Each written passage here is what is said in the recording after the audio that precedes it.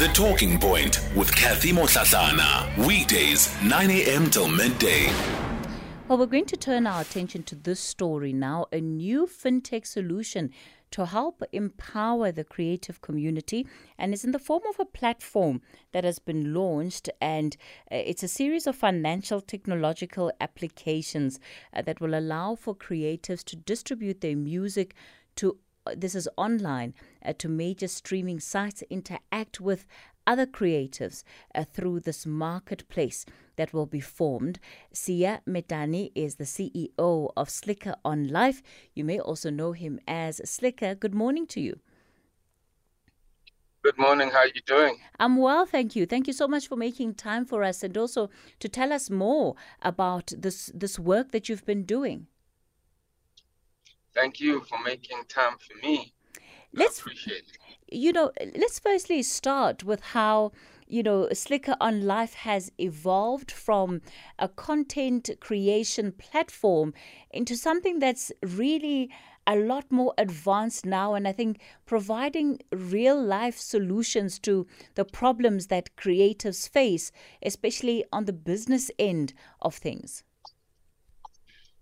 Yeah, I think that we at the backdrop of every creative is a business. There's always business behind creatives. I've got a saying where I go,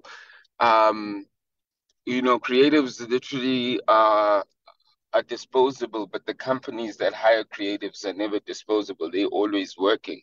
So we always playing in the space of being disposable and less in the space of actually having longevity. And everybody's building systems on our behalf, whether it's companies on our behalf. So how do we start building systems that are for us, by us, and grow from there. So I'm just only starting that thought and that revolution, if it catches on, I guess, over time.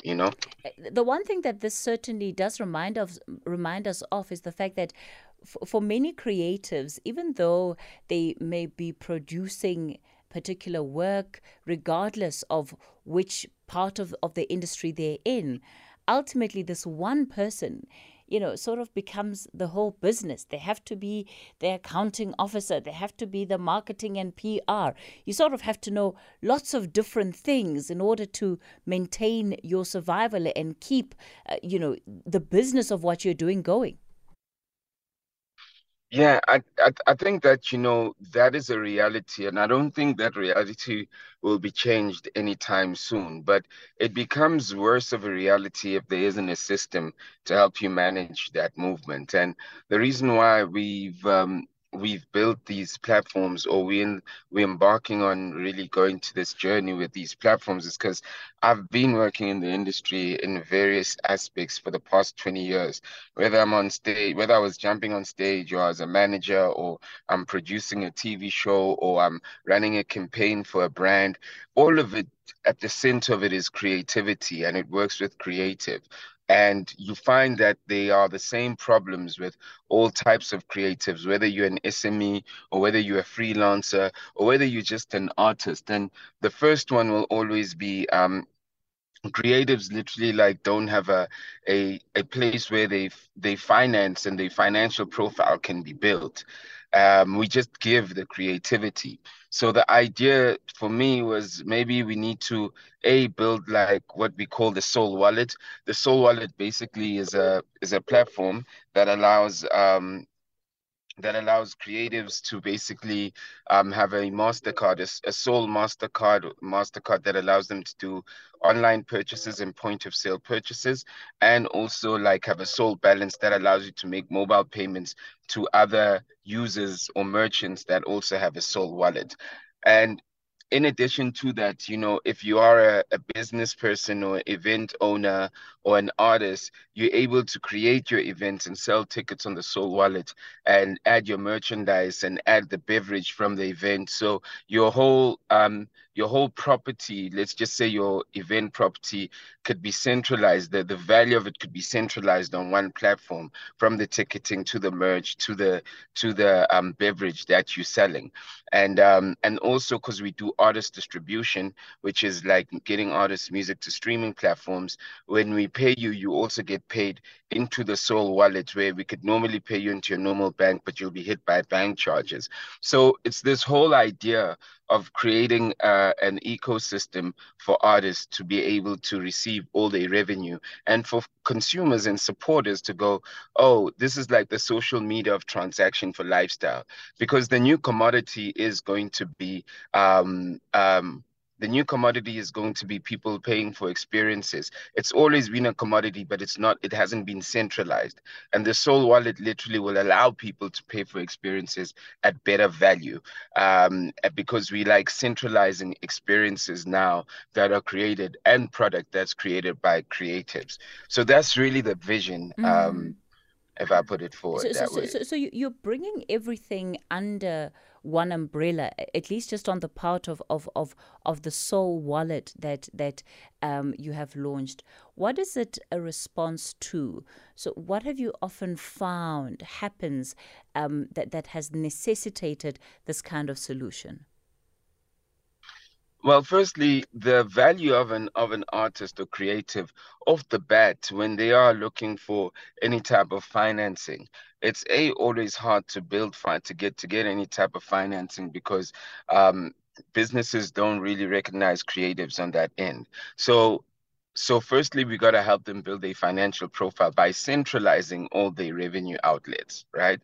Second to that, we also will have, which we're launching like close to the end of the year, what we call a creators loan, which basically, if you are an SME or a creative, you're able to, on the Soul wallet, sorry, this will be a feature on the Soul wallet, you'll be able to borrow against the PO and the fact that you've got a card with us. So this is what we've experienced. We've experienced the fact that creators literally across the board, SME, entrepreneurs, just freelancers, they literally like cannot, are not the system is not inclusive for creatives. The financial system is not inclusive for creatives. So we say we need to almost like build our own case on our own platform that will make us inclusive.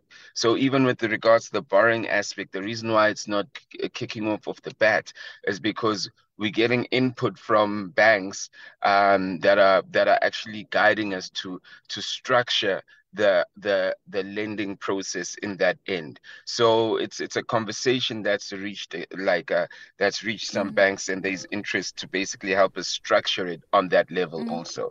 So that's what we've experienced. In many ways, I think you're also formalizing systems of an industry that sometimes can lend itself to being part of the informal sector. What are some of the challenges that you are anticipating when it comes to the take up of the solution? And also, you talk about banks and their reluctance to borrow money, even to creatives. And obviously, banks will always talk about risk. So as somebody who's been in the industry, what are the lessons that you're bringing on board to manage that aspect of risk? I think that's why we are, when you sit with the banks, particularly the banks we're engaging with, they understand the market, they want to help in the market. But as you've mentioned, there's been consistent, there is the issue of risk. So it's about what does a system that's built by us look like that helps us manage the risk. So with what we've built, we are having that conversation to build a system that actually ticks all the risk boxes, because the money is there, but like how do you work out the payment? So the platform is not being built by, obviously my heart goes, we need to fix this, right? But I'm not like doing it like in isolation. I'm not doing it to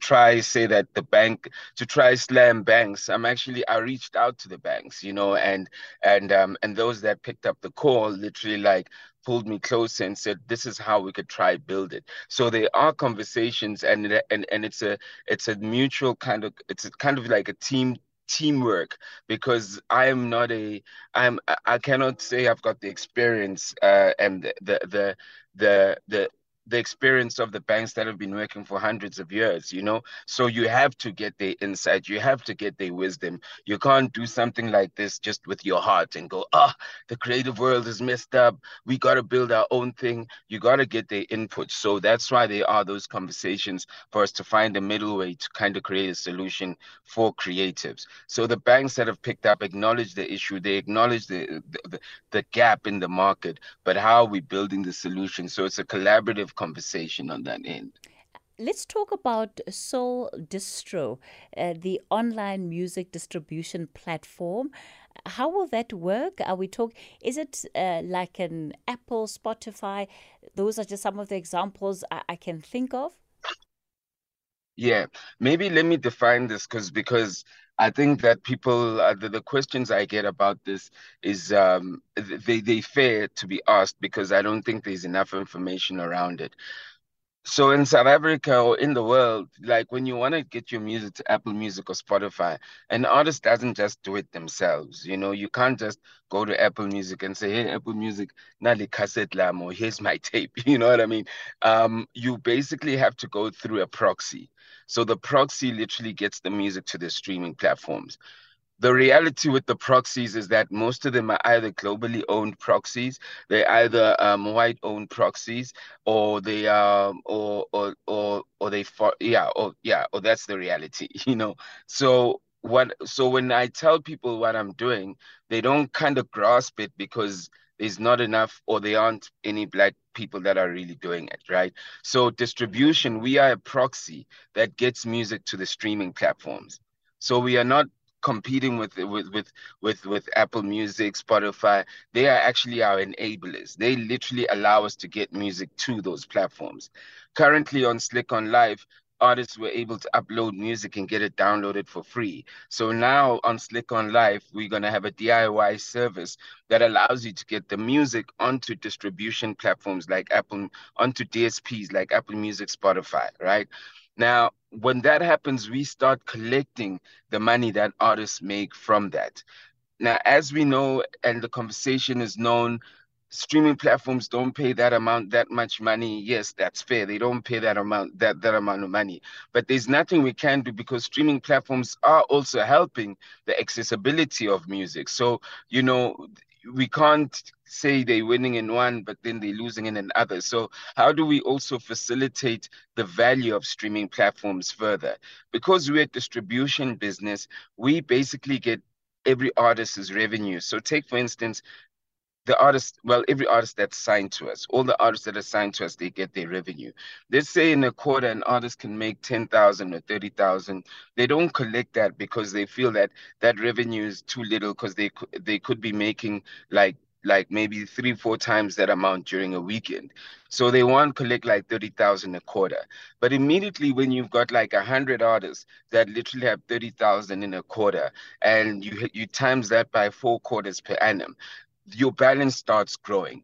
So what we going back to the artists we distributing to, we literally suggesting that we start investing the capital that we have as a collective into stocks, into bonds, and then eventually, even if we start giving debt at a preferable interest to businesses, or alternatively, we start having like buying equity into businesses. We believe that this will eventually move the creative and the black person, because most of them are black, it will move us into owning the economy. Because the conversation is, how can black people own the economy? It's always the idea that like you either have to be politically inclined or you have to own a mine, you have to do this. But no one is saying that, like, you know, the royalties that music makes that are not collected, which by the way, this industry turns 1.1 billion per annum, the streaming industry. No one is saying that with this money, we able to actually buy the economy back. We able, and that could be done by artists. So we proposing to our artists to actually start investing. They can opt in, they can opt out. We've got an asset management or maybe a fund management company that we've pitched the idea, that's shown interest, that's gonna help us with the investing, and that's really the vision that we want to have. So yes, distribution is there. There are companies that are doing it independently, but they're foreign-owned companies, but they focus mostly is just to distribute and make money from the artists, and that's their business.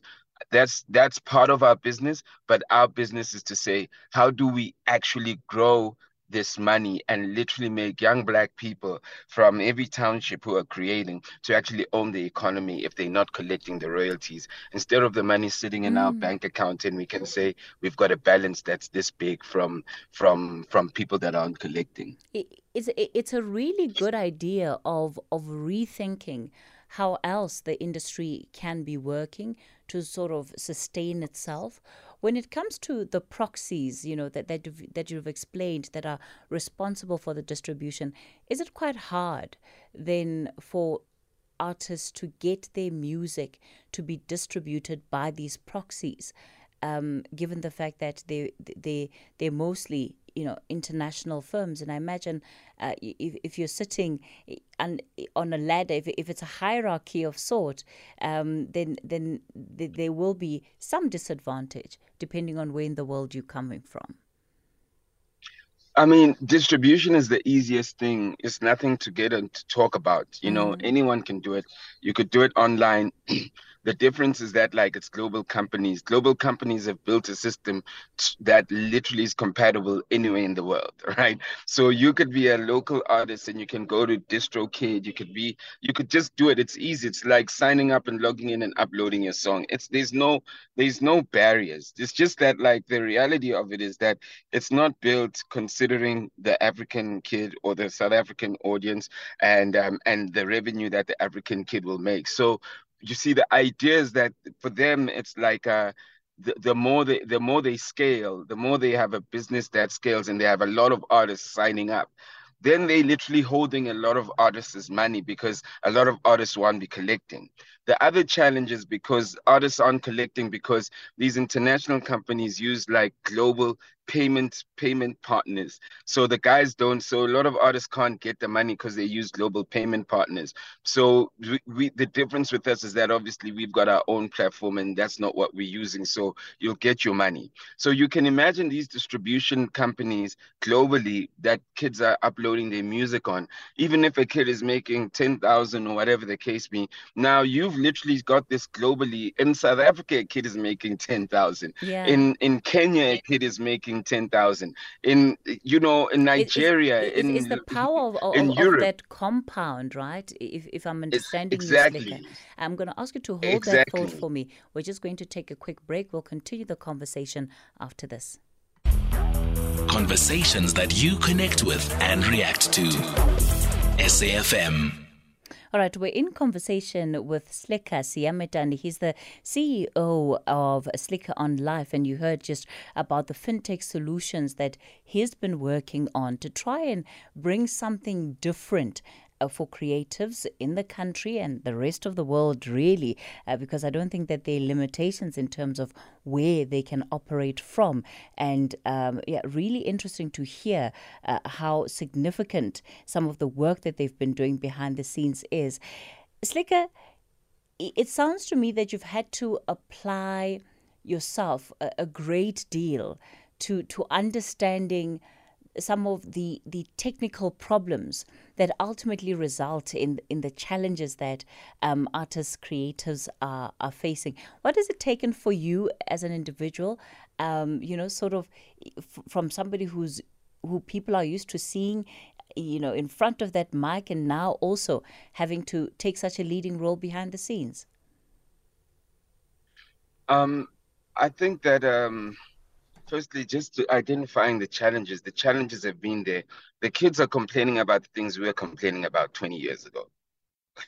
So you grow up and you go, well, people call you, they give you the respect. You go, well, how are we creating the solutions? Am I going to try make more money in getting in another industry or working in another space that has nothing to do with creativity?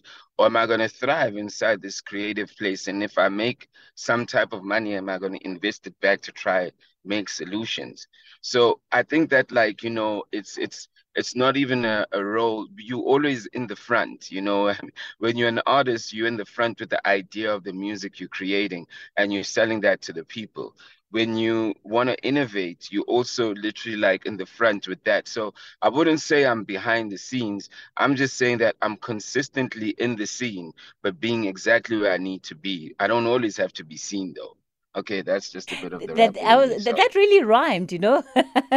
I suppose the use of language, you don't even have to try. It just comes out. It comes out as a line, as something poetic.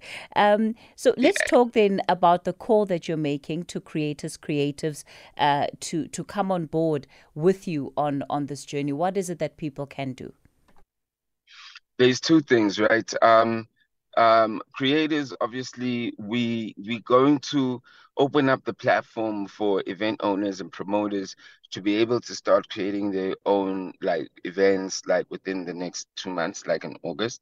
We are currently doing a couple of curated events. So for the consumer, I know we keep talking creators, but this is actually a consumer platform where you're able to access creative creators work. So think of social media like you can follow whoever you want to follow that has a name, but this is like the social transaction where whoever has a name is creating an event. They want to create a limited edition. They want to build their audience. You're going to go support them and you're going to buy their tickets because they're going to give us value. I mean, as an example, there's an event that will probably, one of the events that we want to launch with.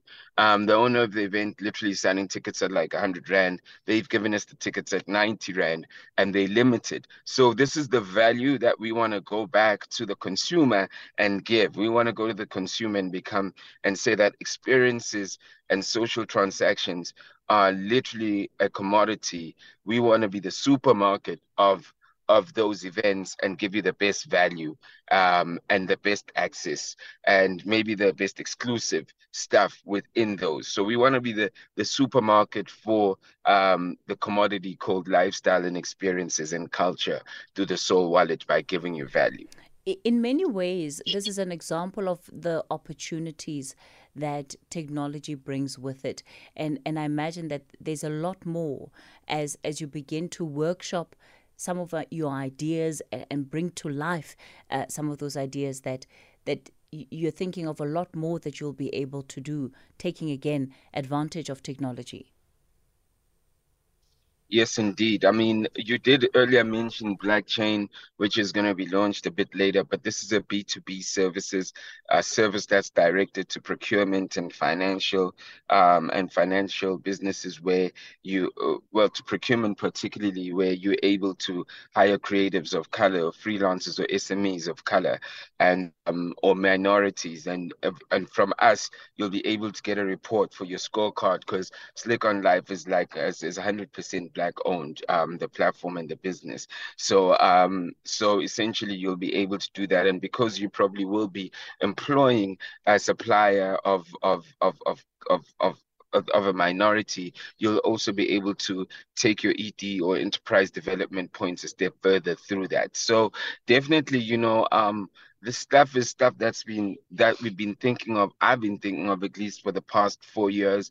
It's not a ad hoc emotional move, as you said. Like people first think that we're trying to attack the banks. You think we're trying to attack the corporate, but we're saying no. We're trying to build a system that's cohesive for them and also cohesive for the corporates. So now they can able just to track things. And just because we call this platform blockchain doesn't mean because you're black you'll be in there. You'll be in there. It means that if you've worked for a creative before and you've got proof and you're approved by our board of approval, which is like going to be people from agencies who normally give those jobs, who normally give out those SME or freelance jobs, you'll be able to be considered.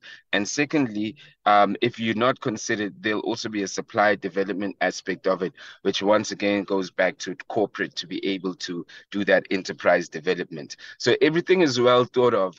and this world of corporate and this world of culture where, like, everyone is in their own silos. We're just trying to break that, and we're trying to find a way to communicate through technology and through learning each other and through stats and through finance, etc., etc., etc. Because there's only one world. We the ones that are just breaking each other up because of you are corporate, you are culture, you are artist, you are this, and that's not helping us. That's literally taking our country into the shambles that it is, because we don't have information, because we think only a certain people should have information who had a certain class, certain education, certain tax bracket. You know what I mean? Oh, Slikour, really great work that you have been up to with the rest of the team. And I think it really will spell something new for the industry, the creative industry, but also for consumers. Thank you so much for coming onto the show to talk about the work that you're doing. And I think the website there is Slikour on Life if you want more information about how then you can also begin to be part of this ecosystem that he's speaking about. It's 11 o'clock. It's time for the latest news.